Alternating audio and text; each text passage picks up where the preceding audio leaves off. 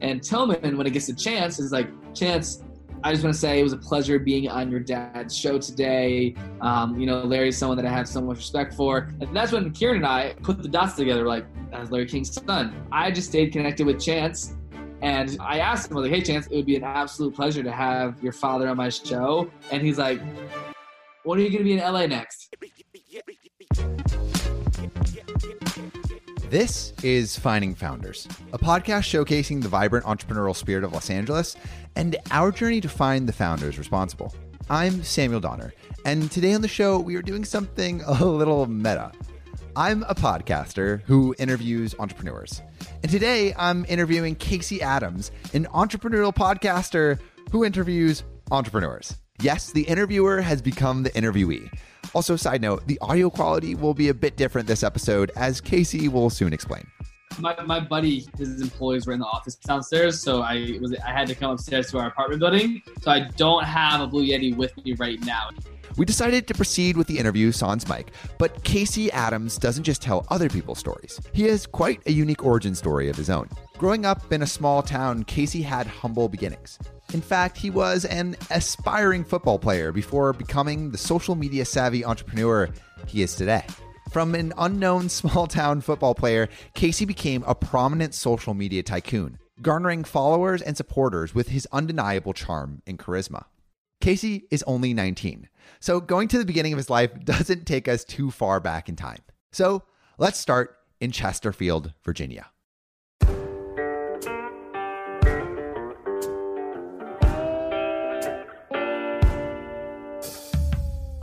So when it comes to my childhood, I definitely, I always like to tell people I lived in one setting in one small community. I didn't travel a lot, and I was really just a product of my environment, right? I mean, I grew up playing sports, and the environment of Chesterfield, Virginia is definitely very family oriented.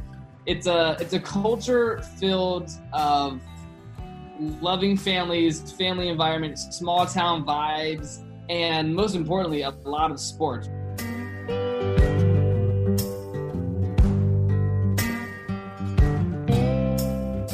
I was the youngest of three. I was following in their footsteps, and I was just doing what they were doing. What my older brother was watching on TV, I was watching on TV, and the dynamic was always that until I became an independent thinker. A sense of community was ingrained in Casey through his small town upbringing. He lived a comfortable life with a supportive and loving family. His life was seemingly perfect.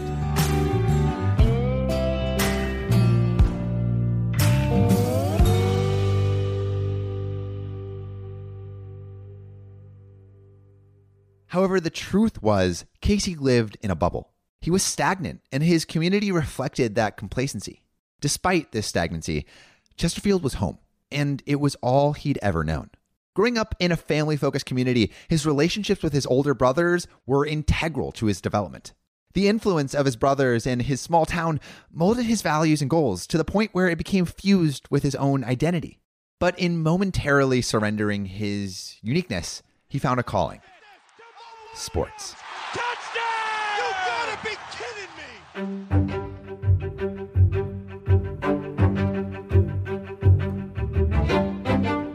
I never played really individual sports. It was hockey, it was lacrosse, and it was football. And those are sports where there's no one winner, right? The team is the winner. So you have to be very selfless, and you have to put the team first. Just being a part of a team taught me the value of leadership, and most importantly, just it takes a group and a unit to win. Sports gave Casey purpose. Casey loved the physical challenge of hockey, but more importantly, he loved that it forced him to think beyond himself. Growing up, Casey always sought to surround himself with people who were better, people who could help him thrive. Being the youngest of three, it was almost encouraged for him to learn by observing.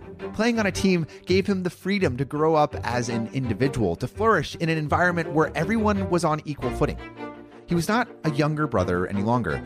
He was one of the guys. He followed, but this time it was a choice. It was a small concession for the chance to garner skills that would aid in his future endeavors. Despite this positive growth from sports, he was faced with an equally negative force from his brothers and peers.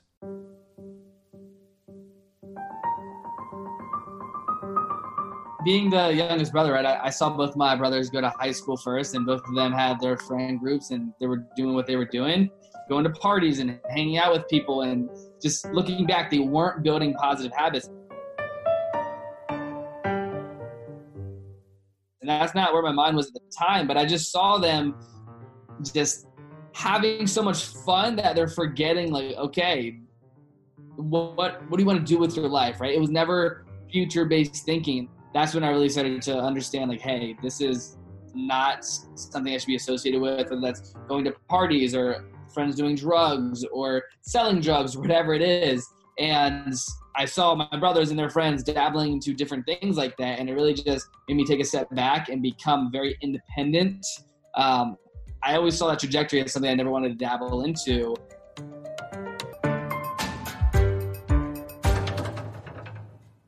It's definitely interesting to see, like, where I come from in my hometown, where some of my friends, they're now in prison or arrested or selling drugs, or it was just never a good environment. As I matured and understood what was happening and how they were just spiraling in such a downward trajectory, especially from the mentality of how they live their life.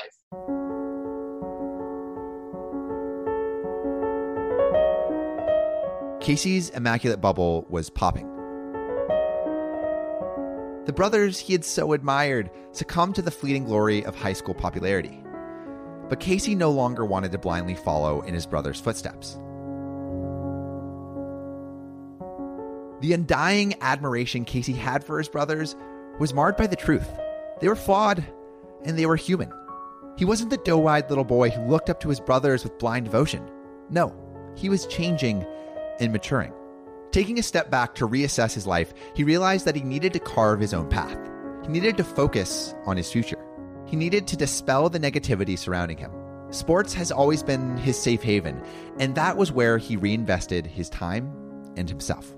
I didn't start playing football till it was like 8th grade. I was playing on the junior varsity team, and I've always had a passion and watched football. My dad was a state champion in Tennessee growing up. He was a beast. And my older brother, he was playing at the high school, and it was one of those teams where I was like, hey, I want to play football just because it was a challenge to me. Like, growing up, I always attacked challenges in my life. Whether that was something like playing a new sport or learning a new skill, whatever it is. But it was one of those sports that it really built the mental discipline. Football taught me so many lessons when it comes to showing up on time and actually building with a team and committing yourself to being a part of something, which was the team. And it was super valuable when it comes to, the way I see the world and what I learned from that. But yeah, football was the catalyst for seeing that. Juxtaposed with the chaos and negativity of his peers and maturing brothers, Casey found solace in football. He craved the challenge and the structure it provided. Underlying the physical and mental stimulation that football provided, Casey acquired vital skills that would carry with him to his future endeavors. Although football careers come and go, the life lessons he acquired endure. But unfortunately, his football career, it would go. Let's talk about where you were when you had your injury.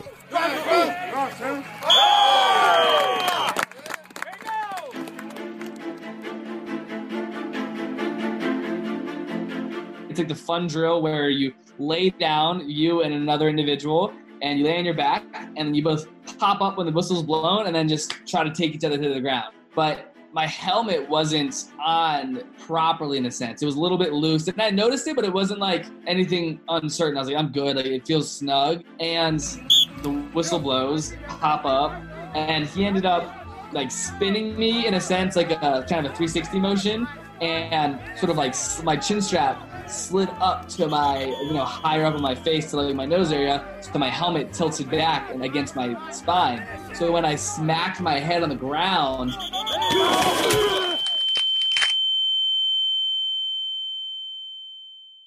that's when my helmet guillotined my spine. But the next day I wake up and I literally cannot even move my head. Mom takes me to the doctor, walk in there, like I said, expecting everything to be okay, get some x-rays, and the doctor comes in. He's like, the good news is you're not paralyzed, and the bad news is you have to be in a neck brace for the next 6 months, and you cannot play football ever again in your life. When the doctor said you can't play football for the rest of your life, did you understand what that meant, or like how your life would have to change? It definitely didn't hit me in the moment at all. I definitely rejected it. I was definitely super resentful about hearing that. And as the days went on that turned to weeks, I just became very negative about the whole situation. And it was definitely a process. I'm in this most uncomfortable neck brace, cannot move my head. I have to sleep in it. I have to eat in it. And the worst part was I had to go to school in it. So I'm now walking around school in this neck brace. And I've always been a confident person, but it's not the most, it's not the best thing to walk around school in a neck brace. And it was definitely weighing in on just my self-confidence and how I was viewing the world and how I was my happiness and everything. It really just slowly started to chip away at my view on the life and how I live my day to day, because I couldn't hang out with anyone. I couldn't play sports anymore. I was mad at my parents. I was blaming others.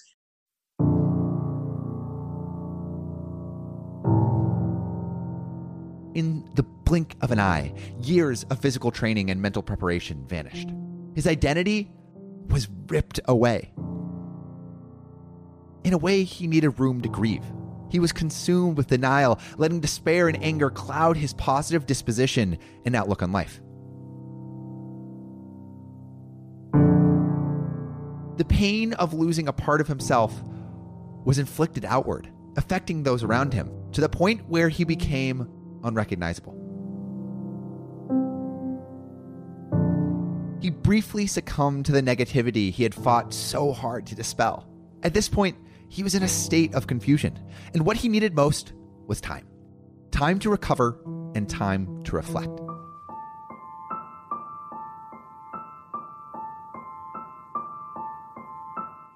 He realized eventually that the road to recovery did not lay in the past, but in the future.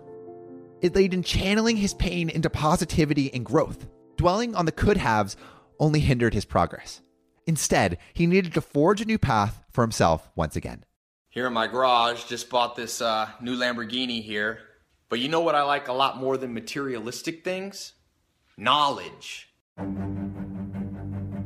Yeah, so Tai Lopez, he started popping up on YouTube everywhere during this time of me being at home, me being, stuck in my phone. I'm a 16-year-old kid at home in a neck brace, can't leave the house, can't do anything. What else do I do? I'm on social media. I'm on YouTube. So I'm on YouTube, and this guy, Tai Lopez, keeps appearing on these ads talking about health, wealth, love, and happiness. And the fourth one is the one that really stuck out, right? He's talking about happiness, living this great life. And I'm depressed at home. And it just sparked curiosity in what he was talking about. And I've always been a very open-minded person to new things. And it's when I started following him, I got his 67-step program, which was 67 days watching one video a day. And I felt this burning passion just come out of nowhere from him talking about these individuals or stories. And it just really was a moment where I let my curiosity and my gut go with it.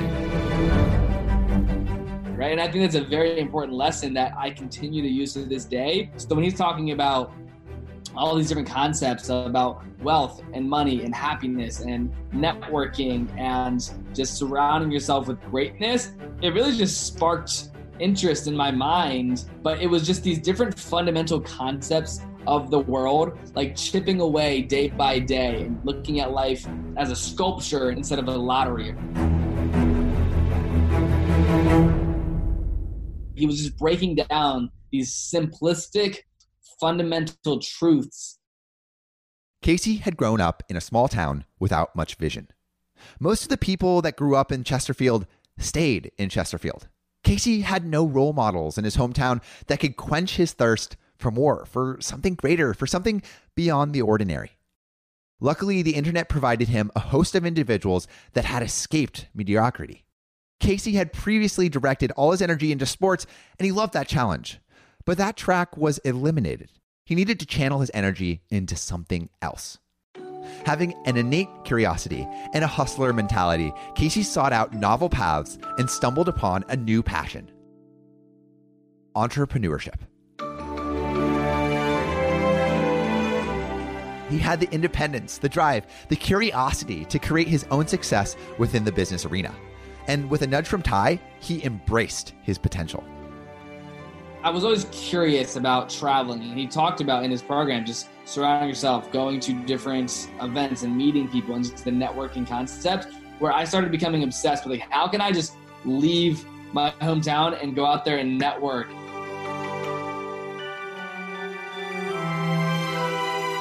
I started seeing, I just started feeding my curiosity with all of these different highly successful entrepreneurs. And I didn't know at the time what I was doing, but I was just changing my environment, right? What I was looking at on my phone, who I was listening to, what I was digesting. And I'm, thinking about what Ty talked about and what all these highly successful people talked about. I started just analyzing and being aware of my environment and the information and how it's truly benefiting my life or not. And I started to just question the environment I was in, and even my parents' thoughts on the world and my brother's thoughts on the world, because it's very cookie cutter where I come from. I don't know anybody from my hometown that left, period. They stay in the little bubble of Chesterfield County, and that's just the truth. And there's nothing bad about that. But I just started to question why, because I'm hearing all these different stories from different people, and it was truthfully that momentum in my mind that I just became obsessed with that whole space of self-development and learning new things. With the limitless resources of the internet, he had knowledge at his fingertips, and he took advantage of it.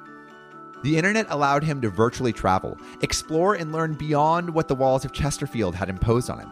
Casey was evolving and changing, breaking from the stagnancy of his environment. From the internet, Casey sourced driven individuals who shared his ambition. The walls of Chesterfield came crumbling down and could no longer hold Casey back. The online videos and books weren't enough. Casey itched to apply his newly acquired knowledge. After spending years smothering his individuality to fit the stereotypical mold of a small-town boy, Casey was ready to live for himself. I'm now moving into sophomore year with this whole new mindset of how I'm viewing the world. And throughout that year, it was super interesting because I began to just question my teachers, and I would take AP classes every now and then. And it was one of those moments where I'm I'm not living how I want to live. I believe I'm living for others. Why am I taking AP history? I'm not passionate about AP history at all. I just started getting thrown into so many other real world opportunities when it comes to just my understanding on what's out there, that I began to just search for more and slowly start to silence my current reality, which was a high schooler that's going to school, that's in classes. And it was when I got home, school was done. I'm in my own self-development world. Yeah, talk about what you started executing on.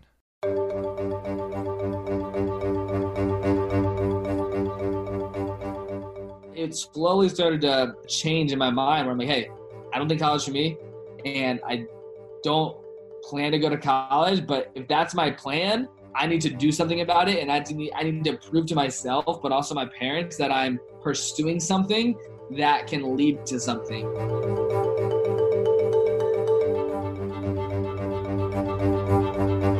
I started learning Facebook advertising. I started learning just social media management, viral video ad strategies, and just conversion ads and all these different things. And it was just a whole new world and a skill set that I was diving into.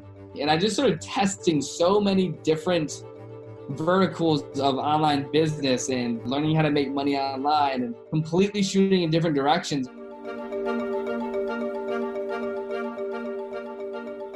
I I began to get into the mindset of a producer, right? How can I build a brand? How can I put out content? How can I connect with people and build a following? And I became obsessed with the idea of what a personal brand is, and most importantly, the power of it. Casey began to question the benefits of a traditional education. Although he was capable of getting that degree as a token of his institutional validation, he was more concerned with dabbling in areas that pertained to his own interests and career goals. The real world discarded GPA and instead lauded skill and experience. He moved towards the real world. Instead of following the well-worn educational path that many teenagers default to, Casey assessed his personal desires and goals. He was excited to deviate from the norm. He reinvented himself, not letting external expectations dictate his life.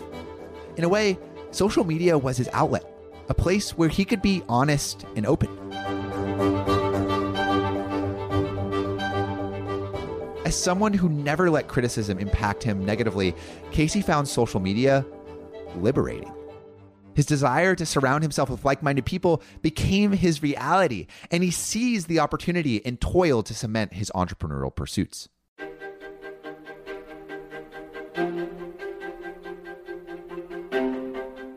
I would get home from school and write in my journal for hours, figuring out my strategy for content, to not even just creating videos. I was more so just documenting my journey, regurgitating information in my own way as someone that's young, that's on his self-development journey. And I was always very transparent with my audience on Snapchat at the time, and then also Instagram. I was just very aware. I wasn't trying to be someone I'm not. I was living my truth and just documenting that on social and just going all in, building community, reaching out to people to say, hello, I'd love to ask you a question. Hey, I love your content. And slowly but surely throughout the year of 2016, I really started to gain some traction. I started a social media agency, and I was doing Facebook advertising for like the local dentist and viral video campaigns for just small businesses in my hometown, and just following the roadmap that Ty laid out for starting a social media agency, getting business owners to pay you to manage their social media. From that, the most important lesson I learned was that, hey, you have a skill set now, and you just need to go out there and network and close and start making money so that your parents don't make you get a job at the local pizza spot. I can make $100 in my room on my phone. You're not taught in school the entrepreneurial mindset of becoming so good they can't ignore you, becoming so valuable that people pay you for your time.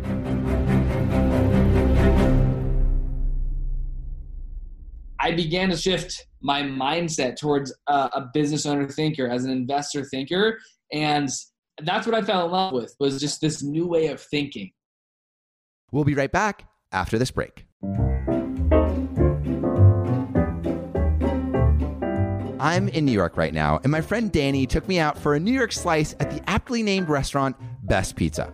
I thought it was so great, so I called them and asked, can I leave a 5-star review? Best Pizza.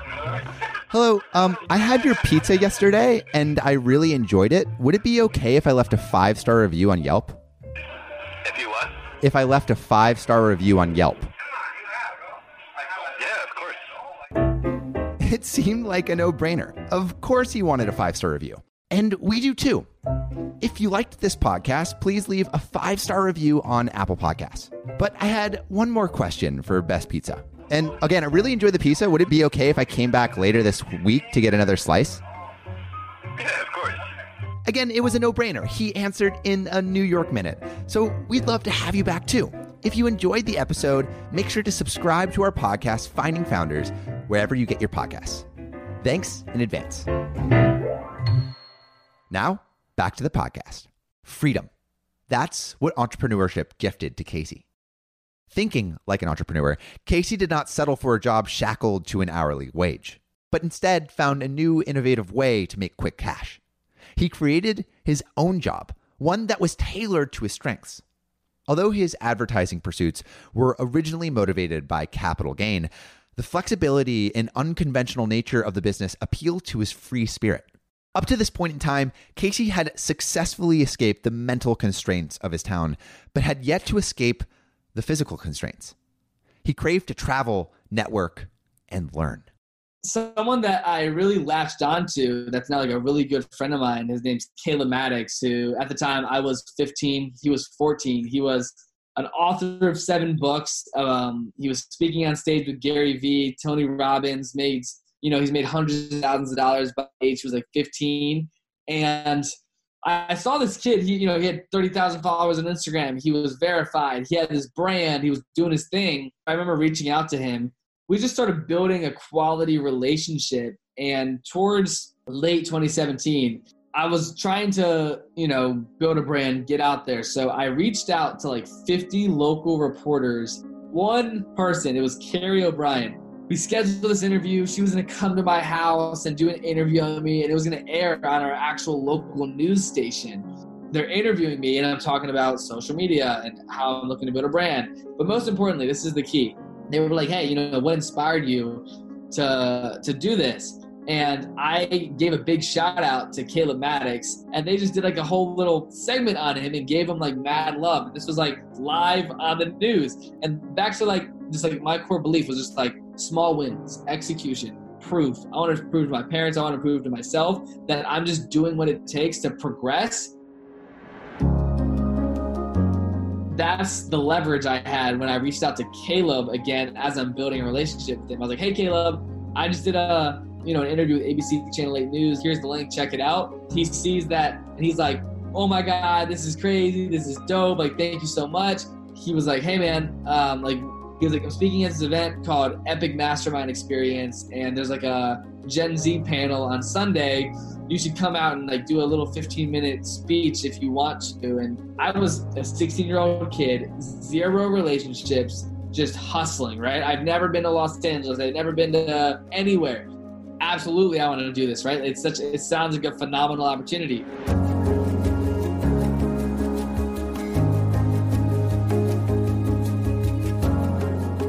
When I first brought it to my parents, they were completely shutting it down. So it was just foreign to them, right? It was like, you met this kid online. Is he gonna kidnap you? Like super just like not understanding of the industry and what's out there on social media. Both of my brothers, they weren't the most like supportive. It was like, dude, why are you doing this? That's whack. You're just holding your phone up. Like sort of like making fun of me in a joking way as older brothers. It was one of those things where like I was so committed to like proving them wrong, to traveling, to meeting new people, to getting new experiences. So for me at the time, I ended up flying myself, my dad, and booking the hotels for this trip. It was like $1,300. And at the time, that wasn't something I was comfortable with doing at all. I'm just starting to make some money online. And I'm like, okay, do I just invest a lot of my money into going to this event? Like, what do I do here? But I was so passionate about just like wanting to meet people. I remember flying there, and I still have like notes to this day on my phone where I'm like describing to myself like how I got this opportunity. What was the process and steps that led me to here? And I was so grateful for it, because all I wanted to do for the last year and a half was to travel, to meet people, to make, to create content, to build relationships. And this was the first time I invested into myself in that way to go do that. I spoke for 15 minutes about Snapchat marketing and just telling my story. It was the first time I ever spoke on stage. Super nervous, completely sucked on stage looking back. And it was the first taste of networking, relationships, content, speaking, events. But just that opportunity itself, it was really the pivoting point that proved to myself that what I'm doing was working, and I'm moving forward. I'm gaining progress. And most importantly, I'm excited about it. I have this fire inside of me, and I'm truthfully just going all in on it. Casey possessed the necessary skills, but now he needed to take his business to the next level. He needed to build connections. Facing skepticism from his family, he felt a need to prove the viability of his pursuits. Despite his independence and immunity to criticism, his family's doubt affected him. He sought validation for his hard work. He needed reassurance that this was a viable career path.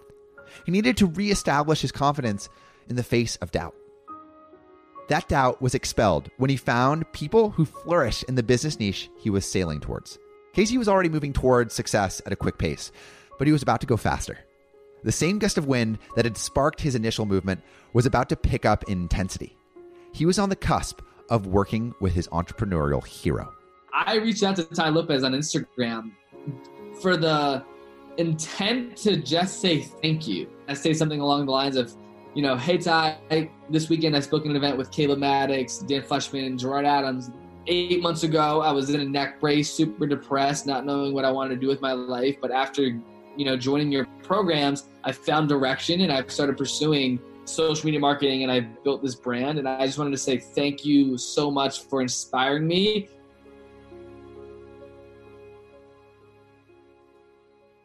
Probably 30 minutes later, he DMs me back and he's like, thanks for reaching out. Like, are you making money with my program? Or like, how has my program benefited you? I'm like, yeah, I got involved with the social media program. I've closed XYZ clients. And I just more so gave him a quick testimonial. After I told him my story, he literally just goes, I love it. You should come to LA and shoot a video with me. Text me.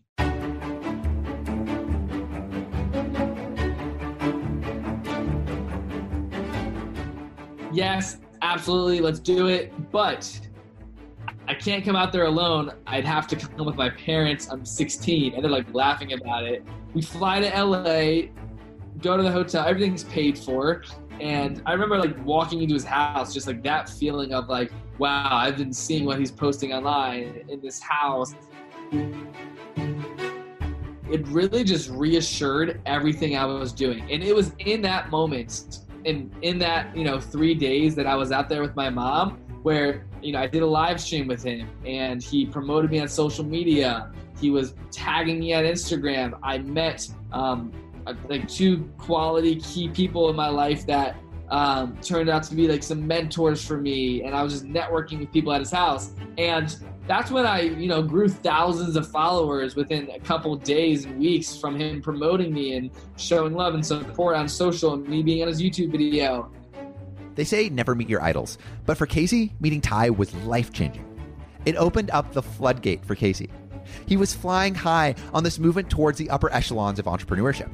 He was garnering thousands of new followers on social media and was expanding his network.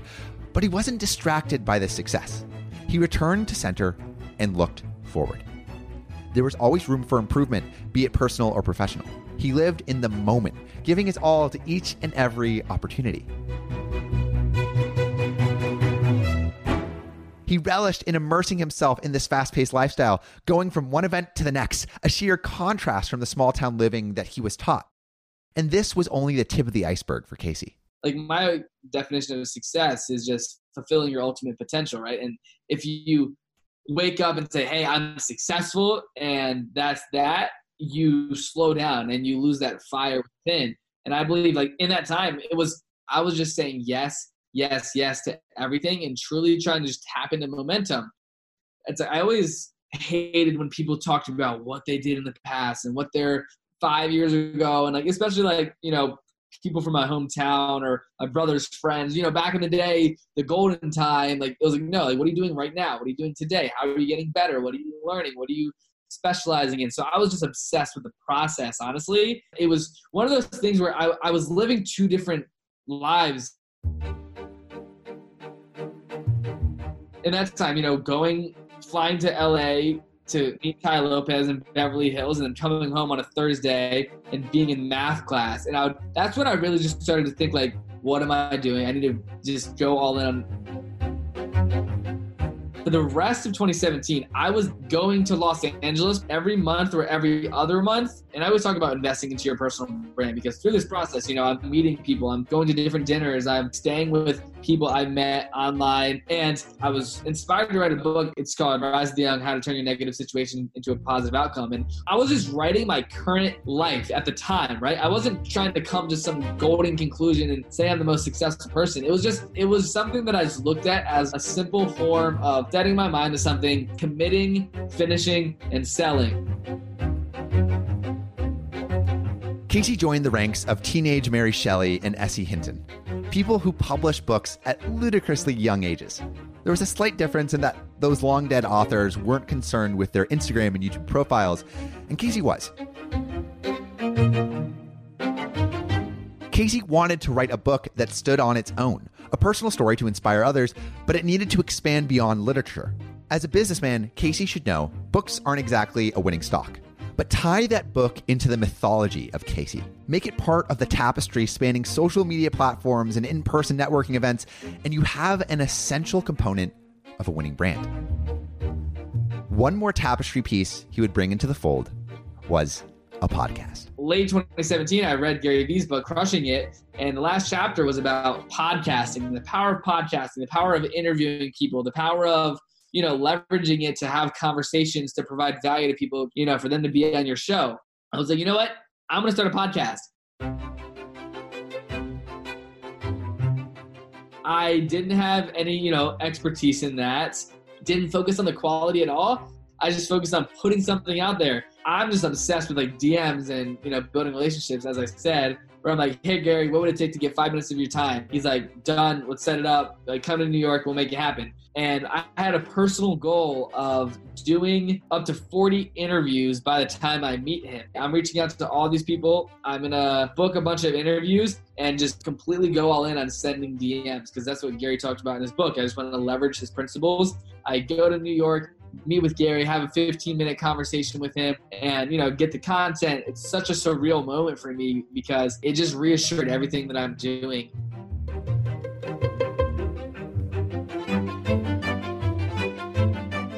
Casey was putting the timeless lessons of Dale Carnegie and Gary Vee into practice. Well-read and practiced in the art of social networking, Casey traded the glossy social media accounts and podcast puffery with authenticity. That authenticity is what drew people to Casey. Authenticity catches the attention of high-caliber guests because they know they're not wasting time answering dispassionate questions they've heard a million times before. Getting to know Gary Vee reassured Casey that he was going about winning friends and influencing people the right way. And he started winning and influencing tons of people. I became obsessed with the conversations and the content that I was creating as I was building my business. If I'm interviewing people, these are potential clients, these are prospects, but most importantly, they're quality relationships in my life that I can build upon. So for me, I just went all in on reaching out, right? And 2-3 months later, I'm interviewing Andy Frisella and Ed Milet and all of these high-class people that I'm now following on social. And that's because I have the leverage, the social credibility. I'm building this following. I think the concept for Rise of the Young, just the show itself, was bringing insight to young entrepreneurs from the lens of a young entrepreneur so that someone else my age or younger can not only get inspired by it the same way that I was inspired by Caleb Maddox, but for someone just that may be older than me to get motivation from someone that's younger than them. But it was also a challenge. I was like, hey, how can I connect with the most high caliber people? Because there always has to be a transaction of value. I want to provide a platform and build a brand off association. That's what it came down to. I built my brand off of the greatness of others. Casey sees value in every relationship. Every person he connects to has the potential to further his professional interests. This sounds self-serving, but actually isn't necessarily so. This doesn't mean Casey only sees dollar signs when meeting a new person.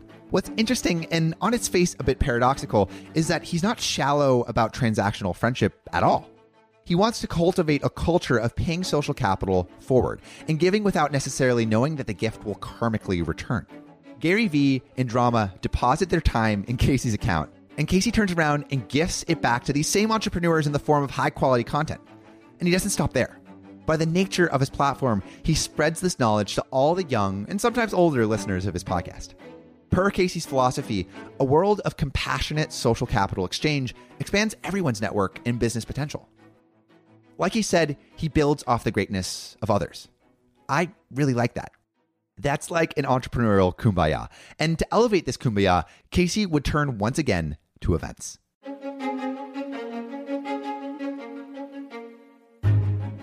Throwing events was something that I heard from Ty early on. He said, hey, if you want to build a network, you can go to events and you can host events. But if you do both, you'll build a network quicker than anything possible because you're the guy that's hosting the event. And I saw Dan Fleshman doing it. I saw all of these other people in my network hosting events. Kieran and I had an event in San Diego. Me and him, we just did it personally. This was like late 2018. And then we did a Beverly Hills mastermind in like September 2018, where we rented an Airbnb. We invited all of our network and friends. It was just a networking mastermind. And I started to see the power of the law of separation, where it's like, hey, who can I invite? Like, who are they going to bring? What quality people do they have in their world?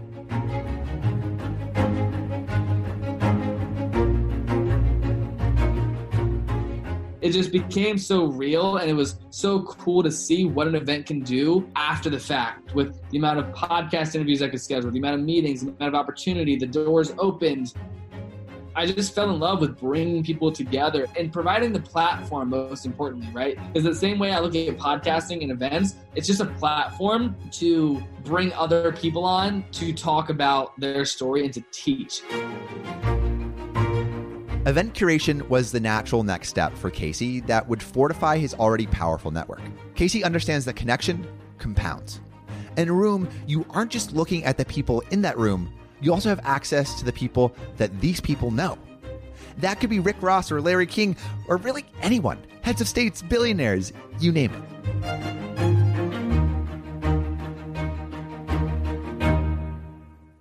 Even though much of this connection is curated through the digital space, he knows that the Gen Z world still values face-to-face connection. Events provide that tangible quality that fosters authentic connection, and these events kept growing and growing. The pinnacle in my eyes was what I did last October, was something with Rob Dyrdek and Trevor Moawad and Kevion and all these high caliber people from Revolve. I always looked at events as something that was just such a vehicle. Events, they don't make the most money. It was just a platform to build such a foundation of relationships. And that's exactly what it did, where instead of, I invite someone on the podcast, they come on there, I talk to them once, great. Now I can invite them to speak at my event. If they say no, awesome. But a majority of people, because they wanted to support based on the relationship and how I built it with them, a lot of high quality people would come speak at these events. And that's what I call the pullback method, right? Where it's like, hey, you can talk to someone once, but how do you get to know them again? How do you get closer to them? How do you build a bigger and more beneficial relationship with these high caliber people? It's by spending more time with them. All these people, we had over 500 people there, beautiful venue, a DJ, there was the bar upstairs, people under 21, and it was a vibe. It wasn't your typical networking mastermind, sit down and take notes. And we wanted to create a cool atmosphere to be in, because we wanted to really disrupt the whole event space and not make it your typical come here, sit down, suit and tie, corporate feeling event. Like, I've been to events where it's like you walk in there and it's like such a businessy suit and tie concept. And I believe what our generation is doing, Gen Z, is like we're going the unconventional route. For me, when I go to an event, I'm wearing sweatpants and a t-shirt and John Geiger's.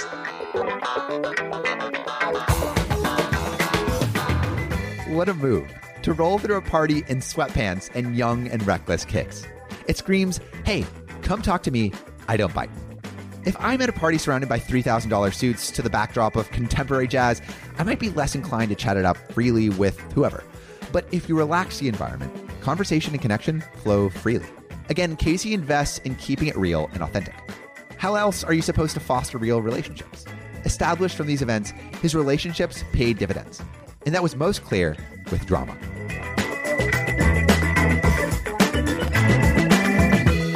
Drama and I, and the story behind that is just insane, how I ended up hosting events with Drama, someone that I looked up to for years. It started from the podcast, and then I was in LA, and then I stopped by his office, and then he came to an event that I hosted and came and spoke, and then I was like, hey man, what do you think about hosting an event together?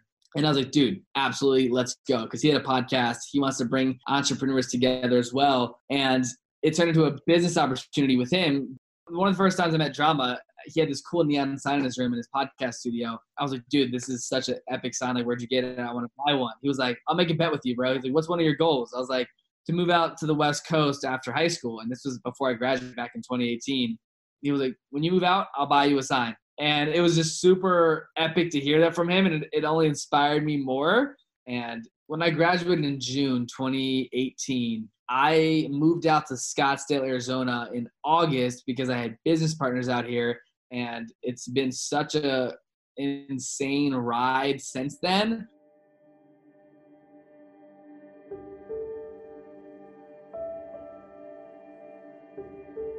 It truthfully just built so much independence in my life, like how I think about the world just from living on my own. And it's something too where it's like, I know I'm super young, right? Like I've interviewed so many massively successful people, and for me, like, yes, I'm successful in my own way, but at the end of the day, right, I moved out of my mom's house a year and a half, 2 years ago, right? Where it's like I have such a lack of experience, but also of an abundance of experience for in which I've created with different relationships and conversations and experience, where I'm so grateful for the transition of being out here in Arizona, because it truthfully built so much self-confidence, and it changed my life in every way when it comes to me just being all in and what I'm building out here with people that I care about. And to the point, it definitely opened up so many doors of just the access to the West Coast and how I was able to travel like so much more. But with Drama, when I did move out, he bought me the sign. Such a cool experience. He actually got it to me when he came out and spoke at the event we hosted here in Scottsdale. It was just a super dope story that proved to myself, like, hey, I did what I was going to say I was going to do, and that's that.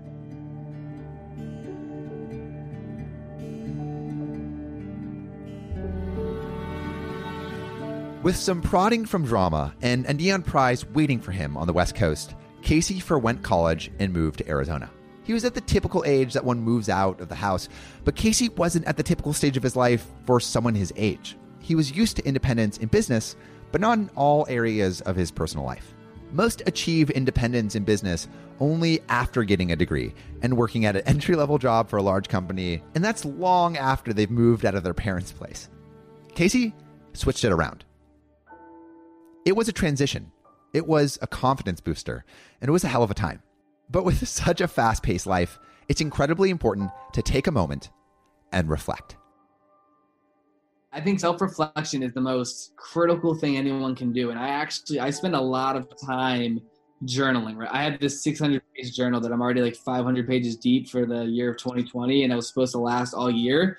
But at the end of every year for the past 2 years, like literally like the last week of the year, I'm like very like in my own head reflecting on the year. And I try to spend a lot of time on a daily basis practicing gratitude, reflecting on what I learned for the day, for the month, for the year. And I believe that's always kept me very grounded, very humble, very open, and just filled with gratitude. And that's how I live my life on a daily basis, where I'm so invested into the journey, where like today I interviewed Tosca Musk and I interviewed May Musk last week, and I had Rick Ross and Robert Greene and all these high caliber people. Like when I look in the mirror sometimes, it hits me, and I have to truly reflect on the momentum, like you said, double-edged sword. But I truthfully look at it in such a positive light when it comes to how I spend time reflecting. I do spend a lot of time like taking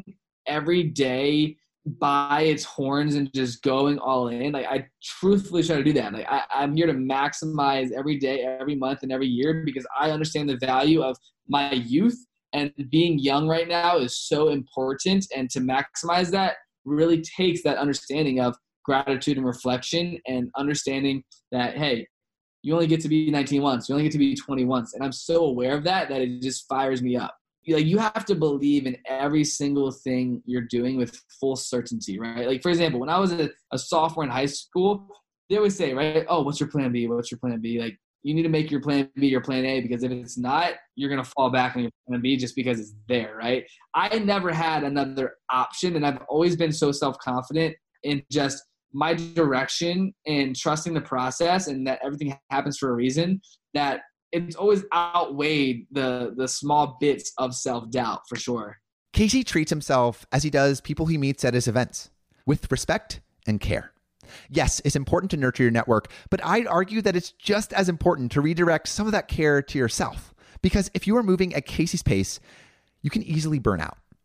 Casey treats himself with respect, with humility, and has an eye for how he can best prepare for the future. And sometimes that future doesn't materialize instantly. It requires careful planning, just like it did to meet one of the most famous people in broadcasting. Welcome back to the Rise of the Young podcast. On today's episode, I am very excited for this one. It's been something that not only have I been looking forward to for years now, but it's such a privilege to have today's guest on, and that person is the one and only Larry King. So before that, I interviewed Tillman Fertitta, the billionaire owner of the Houston Rockets. I interviewed him, and a couple weeks later, where Michael was like, "Hey man, we're going to be doing a special dinner in Los Angeles at the Penthouse in Beverly Hills. Tillman is inviting the people that interviewed him that helped out with his book campaign. It's going to be 30 people. Do you want to come?" I'm like, absolutely, right? And everyone's going around introducing themselves, talking about who they are, how they contributed to the book. And Tillman, when it gets a chance, is like, "Chance, I just want to say it was a pleasure being on your dad's show today. You know, Larry's someone that I have so much respect for." And that's when Kieran and I put the dots together, like, that's Larry King's son. So I go up to him, introduce myself, talk about I have a podcast, and it was like a week before my event with Drama and Young and Reckless, where I'm like, "Hey, Chance, next weekend I'm having an event in Los Angeles with Drama and Rob Dyrdek, and all these people are coming out. You should come out to this event." He comes out to the event the following week in Los Angeles, checks it out. You know, it solidifies just like who I am and this event, and he's like, "This is so epic." As the months went on, like November, December, I just stayed connected with Chance, reaching out, saying Happy Thanksgiving, saying Merry Christmas. And I asked him, I was like, "Hey, Chance, it would be an absolute pleasure to have your father on my show." And I remember it was the day after Thanksgiving. I was flying back to Arizona. I was in Richmond at the airport, and I sent Chance a Thanksgiving message, and it was like, "I'm thankful that we met this year. Just want to follow up. If there's any time for your father to be on my show, it would be an absolute honor." And he's like, "When are you going to be in LA next?" And I'm like, "I can be in LA any day within the next 3 weeks. You let me know when." And he's like, "Cool. He has availability December 10th. Let's get that booked in."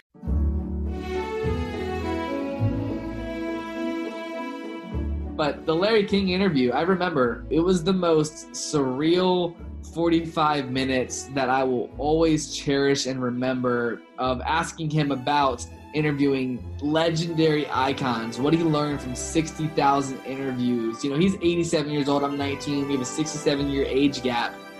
There's so much wisdom in that conversation that even when I go back and watch it, I learned so much every single time just from watching that interview. And I understand that at that point of his life, being 87 years old, it's time that is more valuable than anything. So for him to take the time to do that show really meant the world to me. And most importantly, it got such a positive response on social. And I like to say, in my eyes, like, elevated my podcast to a completely new level. Larry being such an icon in the broadcasting world and has done 60,000 interviews, it only reassured after that conversation, I want to do interviews for the rest of my life, because the feeling that I had when interviewing someone on that level was so absolutely insane. And like, even just looking back on it, like, to hear this, like the steps that went in place, it's not that I just interviewed Larry King. I had to do 143 or whatever it was interviews, and every single interview mattered to have the brand and the podcast, to have Tillman on the show, to get invited to the dinner, to then meet Chance, to then interview Larry, right? And I think that's one of the most important lessons that I want people to understand from this story, where it's like, when networking and building a brand and building relationships, like, you have to be truly invested into the people you have at your fingertips today, right? For example, some of my goals are to interview The Rock and Kevin Hart and Oprah and these legends, Elon Musk, Bill Gates. And I know it's not going to happen tomorrow, right? But I understand that whenever I do interview those people, it's going to be because of a relationship in my life that helped me get there. So for me, I'm fully invested into the relationships I have at my fingertips today, bringing value, sending them gifts, or just sending them reminders, telling them why I'm grateful for them, and doing these things that build relationships. Larry King is broadcast royalty. It's in his name, for Pete's sake.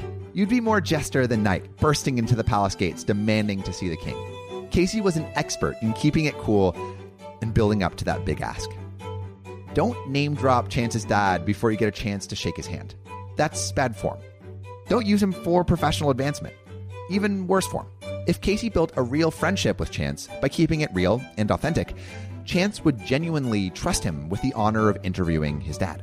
Having closed all 6 degrees of separation to get to Larry King, the most prolific broadcaster in human history, that was a galvanizing and inspiring experience. And if Casey has aspirations to maybe be the next Larry King, he has about 59,800 interviews to do. He better get on it. Luckily for him, Casey has about 7 decades to catch up. I've landed some super cool interviews with Rick Ross. He talked about something that was super important. He talked about positioning yourself like a boss, right? Because if I analyze the situation, why does Rick Ross take the time to be on a young 19-year-old kid's podcast? It's not like I'm anyone special. It's not that I've done anything extraordinary to the fact where he wants to talk to me. It's the positioning, it's the personal branding, but it's the strategic reaching out and being of value. Because when I reached out to Rick Ross and I said, hey Rick, I just had Robert Greene on my podcast. It would be an absolute pleasure to have you on my show for 15 minutes to promote your book. And 3 things that happened there. And this is why he talked about me positioning myself as a boss. I talked about, hey, I only want 15 minutes of your time, very time conscious because I know time is money for him. Number 2 is to promote his book. And number 3, he loves Robert Greene. And that's one of the people that he respects. It's a public thing. Him and Robert have a great relationship. I mentioned his name and boom, there was leverage there. And I think that's what people don't see about networking and especially about how I book these interviews on my show. There's no easy way to do it. Every interview and every individual is different. Every person I reach out to is unique. And there's always a strategic piece of leverage that I'm carrying with a great purpose behind it to provide value to my audience and to also give them a platform to speak on. I know that every interview matters, and that's why I'm so passionate about every conversation, right? And there's so much opportunity to connect with these type of people, to build relationships for long-term business opportunity, and it's all capable through your phone. And I think that's the most important thing, where the simple arts of networking and building relationships is truthfully one of the most important things to me. And that's why I'm super passionate about what I'm building when it comes to the platform to connect podcasters with guests and advertisers. I'm just obsessed and curious about other people's stories. And that's what I believe really makes me passionate as a podcaster, passionate as an individual that's building companies. And it's given me so much insight and wisdom through listening, because you know what they say, right? Always be the dumbest person in the room. Through having these conversations with all of these quality people, looking back, I'm like, wow, I've had so much insight into the lives of others, and I've been able to ask quality questions that I want answered for my audience, but also for myself, for my career. And it's given me an advantage, but also insights into the world and how I view business, but most importantly, how I view success in the journey.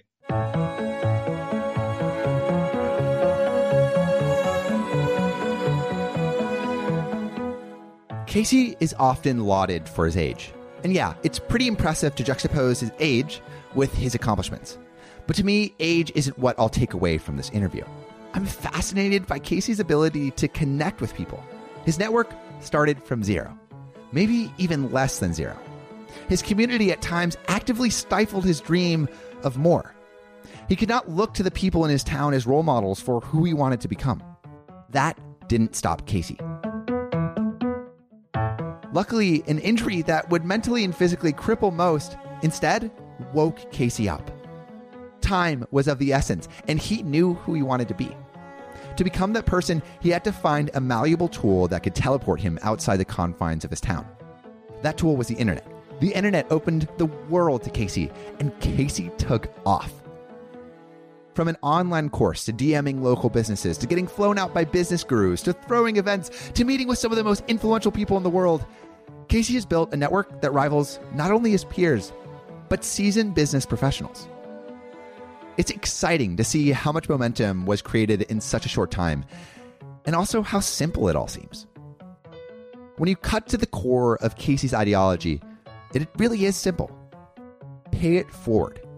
Give people value. Be genuinely interested. Yes, there is upkeep. You have to be diligent about creating value and reaching out, but if you can pay it forward, you'll be destined for success.